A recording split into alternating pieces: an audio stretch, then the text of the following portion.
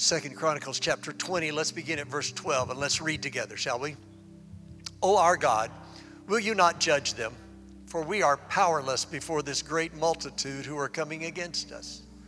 Nor do we know what to do, but our eyes are on you. All Judah was standing before the Lord with their infants, their wives, and their children.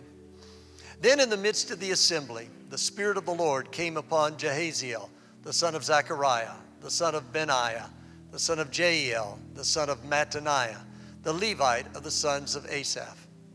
And he said, Listen, all Judah and the inhabitants of Jerusalem and King Jehoshaphat. Thus says the Lord to you, do not fear or be dismayed because of this great multitude, for the battle is not yours, but God's. I feel like I just need to pause there long enough and help somebody grab hold of that verse. If you don't get anything I preach today, would you just grab that? Do not fear or be dismayed, for the battle is not yours, but God's. Let's go on. Tomorrow go down against them.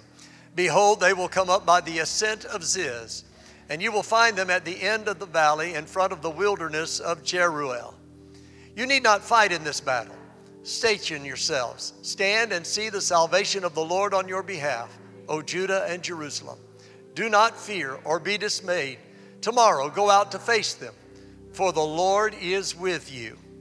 Jehoshaphat bowed his head with his face to the ground, and all Judah and the inhabitants of Jerusalem fell down before the Lord, worshiping the Lord.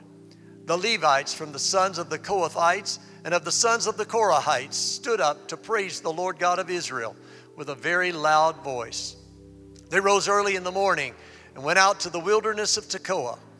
And when they went out, Jehoshaphat stood and said, Listen to me, O Judah and inhabitants of Jerusalem. Put your trust in the Lord your God, and you will be established. Put your trust in his prophets and succeed. When he had consulted with the people, he appointed those who sang to the Lord and those who praised him in holy attire as they went out before the army and said, Give thanks to the Lord, for his loving kindness is everlasting. Now, Lord, open our hearts that we may hear and receive what the Spirit will say to us in the midst of the preaching today. I lift up other life-giving churches and I pray blessing upon them. I pray for our loved ones not yet walking in right relationship with you. Draw them back, draw them to you, Lord. I pray especially for sons and daughters that have wandered from the faith and ask you to draw them back to a place of repentance. Don't let one of them be lost. I pray all of these things in the only name that matters, that matchless name of Jesus. Amen. It will not come as any surprise for me to stand here and tell you today that life is a struggle. Sometimes life just seems to cave in on you. Can I get a witness from anybody that that's the way it happens? When you're bombarded with one crisis after another, it can sometimes be overwhelming. And in the face of these challenges, people usually respond in one of two ways. They either lash out or try to run away, commonly called fight or flight. People today are stretched financially. People are in conflict relationally. People are at odds ideologically. People are under stress physically, emotionally, mentally, and spiritually. Well, behind the ills that are present in our modern world, there is a system that stands in opposition to the peace and harmony and security and confidence that the Lord promises to those who are part of his kingdom. The Apostle Paul identifies the true nature of this struggle in Ephesians 6:12 when he says, our struggle is not against flesh and blood, but against the rulers, against the powers, against the world forces of this darkness, against the spiritual forces of wickedness in the heavenly places. He wrote to the church in 2 Corinthians chapter 10, verses 3 and 4 and said, For though we walk in the flesh, we do not war according to the flesh. For the weapons of our warfare are not of the flesh, but divinely powerful for the destruction of fortresses. In the face of these kinds of problems, it's easy to become despondent and give up in despair. Well, as we turn our attention to the story that forms the text for the message today, I want to show you how to come out on the winning side by engaging the warfare of worship. Anybody want to be on the winning side today? This story tells about King Jehoshaphat, who was the ruler over the southern kingdom of Judah. As chapter 20 of this book opens, King Jehoshaphat is in an impossible situation. A massive army made up of a coalition of troops from 3 nations has aligned themselves with one objective: to destroy the people of God. This small army of Judah is no match for the great multitude that has allied against them. They don't have enough resources to buy them off. There are no diplomatic channels open to try and talk their way out of it. Jehoshaphat is in an impossible situation. Now, they don't teach you how to deal with these kind of things in king school. It's just not one of the subjects. Nothing in his years of ruling has prepared him for the day when he would have no military or political or economic or diplomatic options. He's a desperate man. But in that hour of desperation, he takes action in a manner that becomes a model for those who find themselves in a place where it looks like all hope is lost and everything is going to come crashing down around their ears. In this story, what I want to do today is I want to lift up 3 action steps to take when you are faced with a problem that you don't know how to handle. And I want to show you in this story how worship can become the means of obtaining the victory even in the face of seemingly impossible odds. First of all, I want you to see that worship will cause you to adjust your focus. Now, your spiritual enemy has 2 primary strategies that he uses to tempt you and so distract you and capture your attention until it appears that you have no option but to surrender. The first strategy he uses is to entice your flesh. This is as old as the first man and woman in the book of Genesis. You know, a lot of people wonder how Adam and Eve could be deceived by the serpent. Well, I want to suggest to you that there's a lot more going on in the garden besides this phenomenon of a talking snake. The original name of the being that we know as the devil is Lucifer. The name Lucifer means light bearer. Now, in the book of Ezekiel, the prophet begins chapter 28 of that book talking about someone that he calls the king of Tyre. Now, about midway through the chapter, however, the message shifts. He still is addressing the king of Tyre, but this earthly king becomes a representative for a revelation of a spirit being, and the message that is delivered is a clear indication that something more is in mind than just an earthly king and an earthly kingdom. In verses 12 through 15, the prophet gives a description of a spiritual adversary. Listen to what he says. He says, "You had the seal of perfection, full of wisdom and perfect in beauty." Now watch this.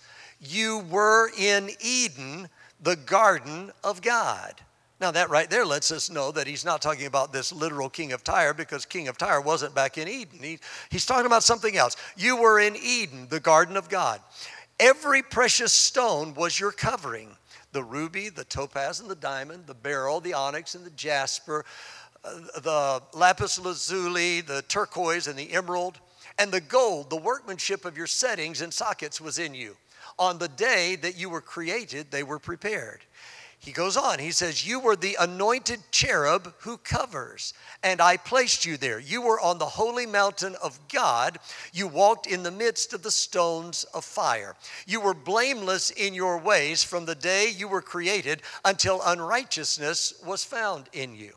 Now, when you read this passage in the King James Version, verse 13 of that says that tabrets and pipes were part of the workmanship that was built into the body of this creature. So when you look at what's going on and the description, this isn't a hideous creature. This is a thing of exquisite beauty. And think about this creature who is in Eden as the enemy of God's creation. When he shows up in the garden, he isn't slithering along a tree branch. He's dazzling in brilliant light. Every movement causes the breeze to blow and flow through him and create beautiful music. No wonder Eve and Adam were intrigued when they saw him. The sight and the sound of him was unlike anything they had seen or heard before. And what he offered seemed so desirable. They were so captivated by the outward appearance, they completely lost sight of the prohibition that had been given to them by their Creator. No wonder the Apostle Paul writes in 2 Corinthians 11:14 about how Satan disguises himself as an angel of light. And I want to tell you, this is the way people are tempted today. It's an appeal to your flesh. It looks good. It sounds sweet. It feels right. Surely there can't be any harm in this, especially just this once. I mean, don't knock it if you haven't tried it. And we even celebrate it in song with lyrics like, "It can't be wrong when it feels so right." Really? Are you kidding me? It's an appeal to the flesh. Second way, the second strategy the enemy uses to cause you to lose focus is he will prey on your fear. The Apostle Peter described it like this in 1 Peter 5:8. "Be of sober spirit, be on the alert. Your adversary, the devil, prowls around like a roaring lion seeking someone to devour." Now watch this. The appeal to the flesh causes confusion about what is right and what is wrong. The appeal to the flesh causes you to question what God has said and why he said it. When the lion roars, it creates confusion and strikes fear in the heart. And when that happens, the problems seem insurmountable. The issue seems unsolvable, and the bondage seems unbreakable, and the mountain seems immovable, and the valley seems impassable, and the storm seems uncalmable, and the foe seems unconquerable. And this is the condition in which King Jehoshaphat finds himself. The odds against him are overwhelming. But instead of fixating on the problem, he makes an adjustment in his focus. Notice what he says in verse 12. He says, "We do not know what to do, but our eyes are on you." Don't miss that. I have no clue what I'm supposed to do, but our eyes are on you. See, the temptation is to get distracted by the appeal to your flesh on the one hand, or by the enemy preying on your fear on the other hand. And when that happens, you wind up in despair. The solution is to worship. The victory comes through worship, because in worship you alter, you adjust your focus. In worship is where you say, "Our eyes are on you." In worship, you get your eyes off the circumstances around you. In worship, instead of seeing a problem, you start to see a possibility. In worship, instead of seeing a mountain, you see a miracle. In worship, instead of seeing a valley, you see a victory. And as you focus on the Lord in worship, he is magnified. Whatever you focus on gets larger and larger, and that's what happens in worship. The Lord gets bigger and bigger and bigger until eventually you can't see anything but him. Worship shapes you and fashions you and molds you into the same form of the object of your worship. So as you focus on the Lord in worship, you become more and more conformed to his image. In Matthew chapter 14, Peter was invited by Jesus to walk out to him on the water. You remember that story? 10 of us, good. No matter how high the waves, no matter how boisterous the wind, as long as he focused on the master, he was able to stay on top of the water. And I want to tell you today that when all hell breaks loose against you, that's the time you need to adjust your focus. If you'll keep your eyes on Him, you'll stay on top of your problem. If you'll keep your eyes on Him, you'll survive the storm. If you'll keep your eyes on Him, you won't give in to the temptation of the flesh, no matter how appealing it may seem. If you'll keep your eyes on Him, you won't succumb to the temptation of fear, no matter how loudly the enemy roars. Oh Lord, we do not know what to do, but our eyes are on you. Now, not only will worship cause you to adjust your focus, but worship will also cause you to abandon your fear. In verse 15, the Lord responded to the prayer of Jehoshaphat and said, "Do not fear or be dismayed, for the battle is not yours, but God's." I just feel like I need to remind somebody today, fear not, God's got this. God's got you, and you, and you. His faithfulness reaches to the heavens. His mercy is everlasting. His grace is sufficient. Why don't you just look over at somebody and say, fear not, God's got this. Come on, tell him. Fear not, God's got this. Regardless of how bad it looks right now, fear not, God's got this. Pastor, Pastor, you don't know. The prognosis is grim. Fear not, God's got this. But every avenue has been tried and the way is still blocked. Fear not, God's got this. My strength has failed. Fear not, God's got this. The resources are depleted. Fear not, God's got this. My allies have deserted me and I'm all alone. Fear not, God's got this. I'm overwhelmed with grief. Fear not, God's got this. I'm facing a giant too big for me. Fear not, God's got this. Lord, I'm so weary I can't go another step. Fear not, God's got this. Somebody needs to claim Deuteronomy 31:8. The Lord is the one who goes ahead of you. He will be with you. He will not fail you or forsake you. Do not fear or be dismayed. Somebody needs to claim 2 Kings 6:16. Do not fear, for those who are with us are more than those who are with them. Somebody needs to claim Psalm 27 verses 1 through 3. The Lord is my light and my salvation. Whom shall I fear? The Lord is the defense of my life. Whom shall I dread? When evildoers came upon me to devour my flesh, my adversaries and my enemies, they stumbled and fell. Though a host encamp against me, my heart will not fear. Though war arise against me, in spite of this, I shall be confident. Somebody needs to claim Isaiah 41:10.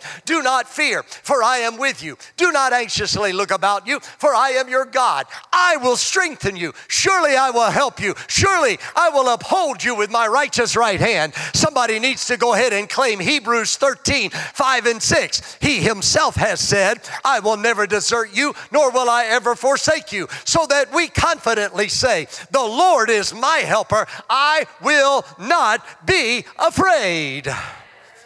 Somebody needs to go ahead and just claim the words from our text in 2 Chronicles 20:17. Do not fear or be dismayed.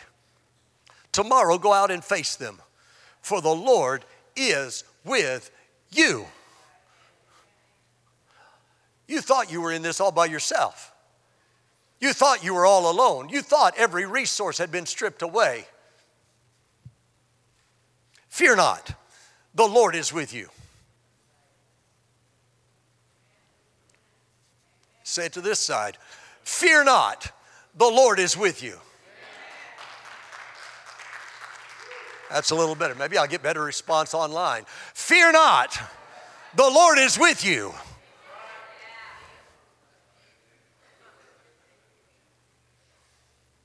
Worship will cause you to adjust your focus. Worship will cause you to abandon your fears. One more. Worship will cause you to activate your faith. I want you to pay special attention to verses 18 and 19. Jehoshaphat bowed his head with his face to the ground, and all Judah and the inhabitants of Jerusalem fell down before the Lord worshiping the Lord. Next verse says, the Levites from the sons of the Kohathites and of the sons of the Korahites stood up to praise the Lord God of Israel with a very loud voice. The first thing they did when they heard the word of the Lord was worship. See, I know how we do it. Okay. I know how I tend to do it. First thing I want to do is map out a strategy. Collect resources. Now, before they developed a strategy, they worshiped. Before they marshaled their forces, they worshiped. Before engaging the battle, they worshiped. See, worship is in and of itself an expression of trust. It's an expression that you believe the word of the Lord. Worship is what gives you the strength and the courage to act on what God has spoken. Worship ushers in the presence of the Lord to perform his mighty work on behalf of his people. Notice how they went out to meet the enemy in battle. You know this story. Jehoshaphat said, this is the way we're going to march. Let me have the choir. Come here, choir. You guys put your choir robes on. And let me have the band. You guys tune your instruments. I want the choir and I want the band to go out at the head of the army, singing and playing the song of the Lord and offering praise and worship unto God. And that's what we're going to do. Now, I know what would happen in most churches if we did that. There would be a sudden mass exodus from the choir loft. Pastor Larry would have choir members coming up to him with all kinds of excuses as why they had to be absent for that service. Pastor Larry, can't sing today. I have a sore throat. It's really bad. Pastor Larry, I can't play today. I have a hangnail. I think I'm getting a headache.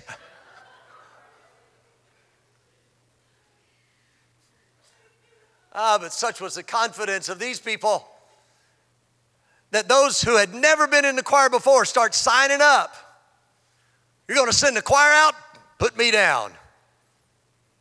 They understood the principle that worship is itself warfare. So they put the choir and the band out front, and the army came behind them. The worshipers marched at the front of the army, leading the charge. And as they marched, they played and they sang, praise the Lord, for his mercy endures forever and ever. Praise the Lord, for his mercy endures forever and ever. Praise the Lord, for his mercy endures forever and ever. That was their song of worship. Now, in recent times, there's been a lot of ridicule heaped upon some of the praise and worship choruses. They've been dismissed as lacking content, lacking substance. They've been derisively called 7-11 songs. 7 words sung 11 times. And I have to admit that some of them are personally annoying to me.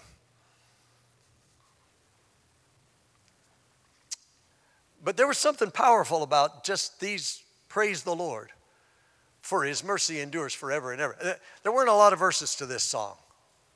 This wasn't a majestic hymn extolling the attributes of God. There wasn't any triumphant anthem proclaiming how God was going to stomp the enemy and crush his head beneath their feet. This was just a simple worship chorus focusing on the mercy of the Almighty. The choir sang this one refrain over and over as they marched. Praise the Lord, for his mercy endures forever and ever.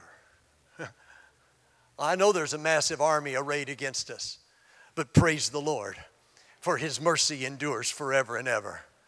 I know we're outnumbered, but praise the Lord, for his mercy endures forever and ever. I know it looks like we're no match for the enemy that's come out against us, but praise the Lord, for his mercy endures forever and ever. Notice they worshiped before. The worship went up and was offered before the army. The worship went up before they saw the outcome. The worship went up before the victory was won. The worship went up before there was any tangible proof that they would be successful and their enemy would be defeated. All they had to go on was the word of the Lord. All they had to go on was a promise, but it was enough to inspire worship. They worshiped just because God said He was going to take care of them.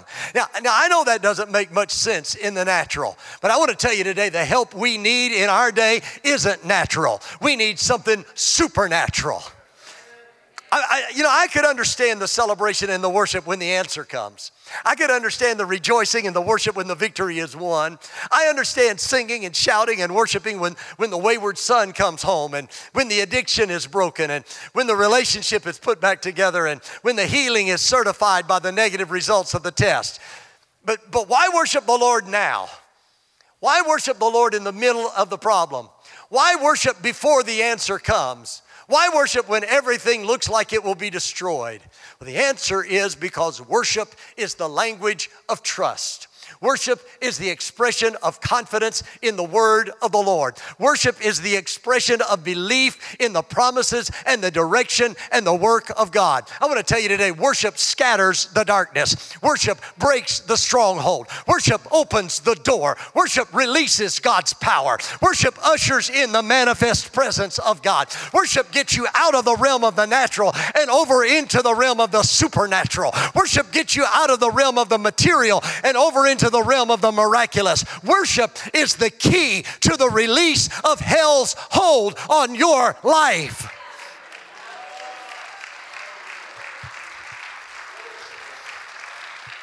Worship isn't just in response to the wonderful things God does. Worship is for what He has said and what He is going to do. Worship is for who He is, regardless of whether or not the problem gets resolved according to the way you planned and hoped it would. Worship is an activation of faith that God is able to take the worst and redeem it and use it for the best. Worship is an activation of faith that God is causing all things to work together for good to those who love Him and are called according to His purpose.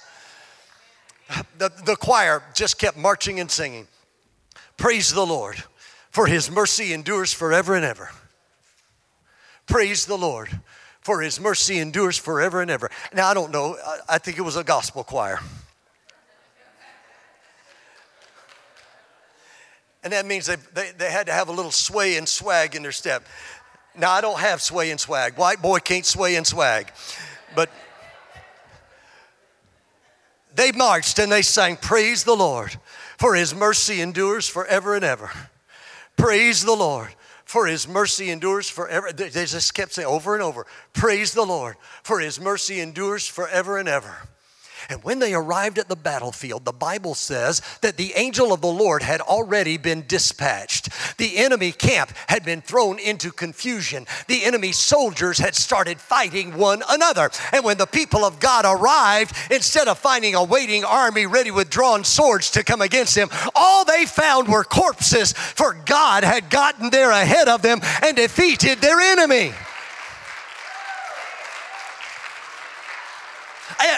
And the Bible says that all remained for them to do was to gather up the spoils of battle, and it took them 3 days to gather all the spoils. The valley that first looked like the valley of their demise was called the Valley of Berachah. Berachah means blessing, the place of destruction, the place of impossible odds, the place of insurmountable obstacles becomes the place of incalculable blessing. 3 days worth of blessing. Can I just stop long enough to tell somebody that valley you're in right now, you go ahead and worship, you go ahead and give thanks to God, because God's turning that thing around, and He's going to take what's impossible, He's going to take what looks like destruction and turn it around, and it'll be the best blessing you've ever had. I'm trying to help you understand how to experience a turnaround in your life. I'm trying to give you a plan of action to land you in Blessing Valley. Engage the warfare of worship that will adjust your focus and abandon your fear and activate your faith. I somehow have this idea that if I were to take the time to go around the room and ask the question, we would find a number of you in a desperate place. If we could get a response from those of you who are worshiping online right now, we would no doubt find the same thing. Some of you have seen your finances depleted. Some of you have seen a relationship turn sour. Some of you have such turmoil and such tension you can't focus on anything but the negatives. Some of you are hobbled by grief. Some of you have gotten a bad report from the doctor. Some of you are facing such impossible odds, you are convinced there's no alternative but defeat. If that's you, I want you to know today the Lord loves you. And He has sent me to this pulpit with a word of encouragement to you, if you'll have ears to hear what the Spirit is saying right now. Here's what the Lord wants to say to you. You need to let faith get a hold of your heart. And you need to begin to speak the language of faith, which is worship. Bring this problem to the Lord. Leave it in His hands. By faith, give Him thanks and praise for His help, even before you see the results of His work.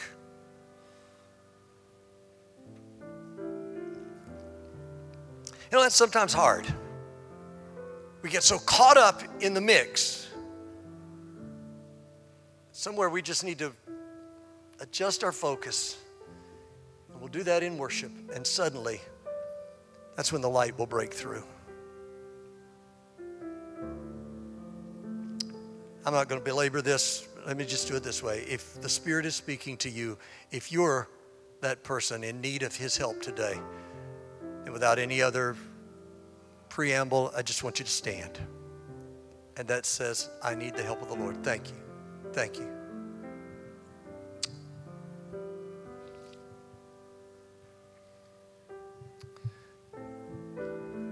Thank you, Holy Spirit. Thank you for touching your people right now. You see, I just believe that some of you, when you stood up, you immediately recognized God's working. God's helping me. Just that act of obedience, just that act of response says to the Lord, I believe you, I trust you. And God says, I'll respond to that.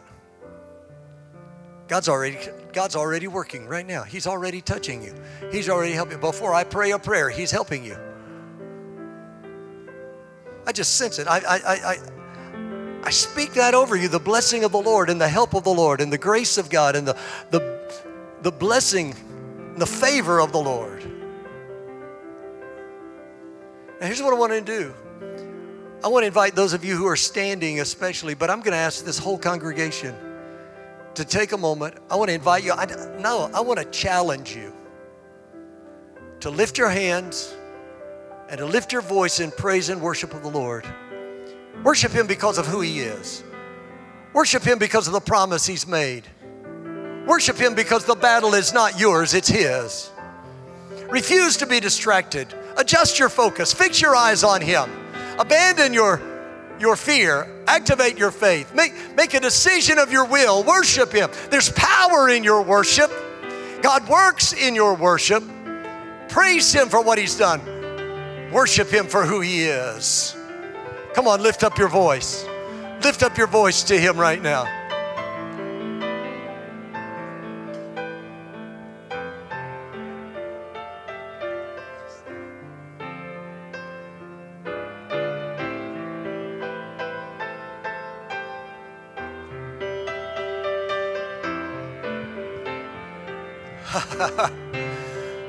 Oh, we bless you, Lord. We bless you. We honor you right now in this house. You're worthy, Lord.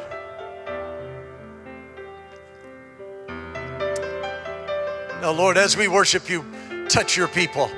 Bring the help of your presence. Bring your powerful anointing to them, Lord. Touch them where they need you the most. I believe you for that, Lord Jesus. Thank you, Lord. Thank you, Lord. Thank you, Lord. Thank you, Lord. Thank you, Lord.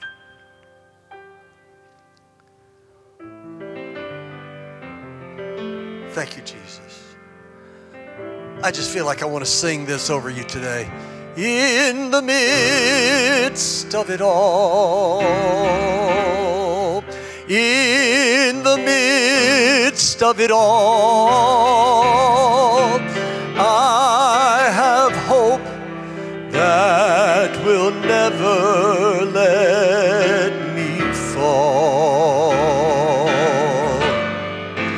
Jesus heard my call and by me stood tall, and in Him I stand complete in the midst of it all. Come on, let's stand together and sing. In the midst of it all, in the midst of it all, I have hope that will never let me fall.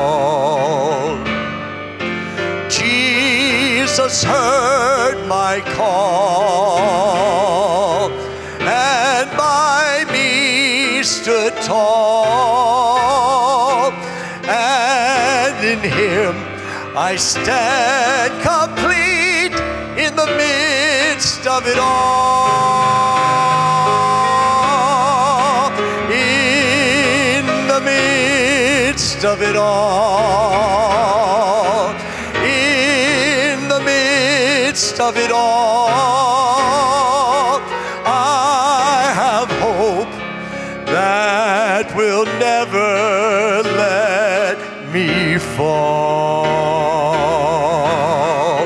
Jesus heard my call and by me stood tall, and in Him I stand complete in the midst of it all.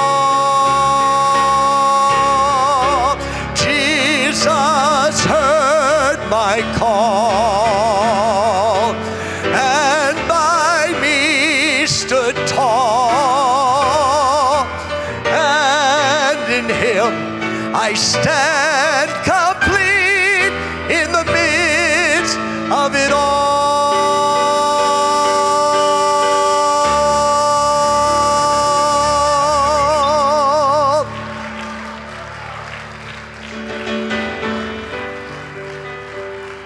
Praise God. You're going to make it because God's got this. God's got you. Don't you ever forget that. This afternoon, when you want to get discouraged, why don't you just put your hand on your shoulder like this and say, it's okay. Come on. Come on. It's okay. The Lord is with me.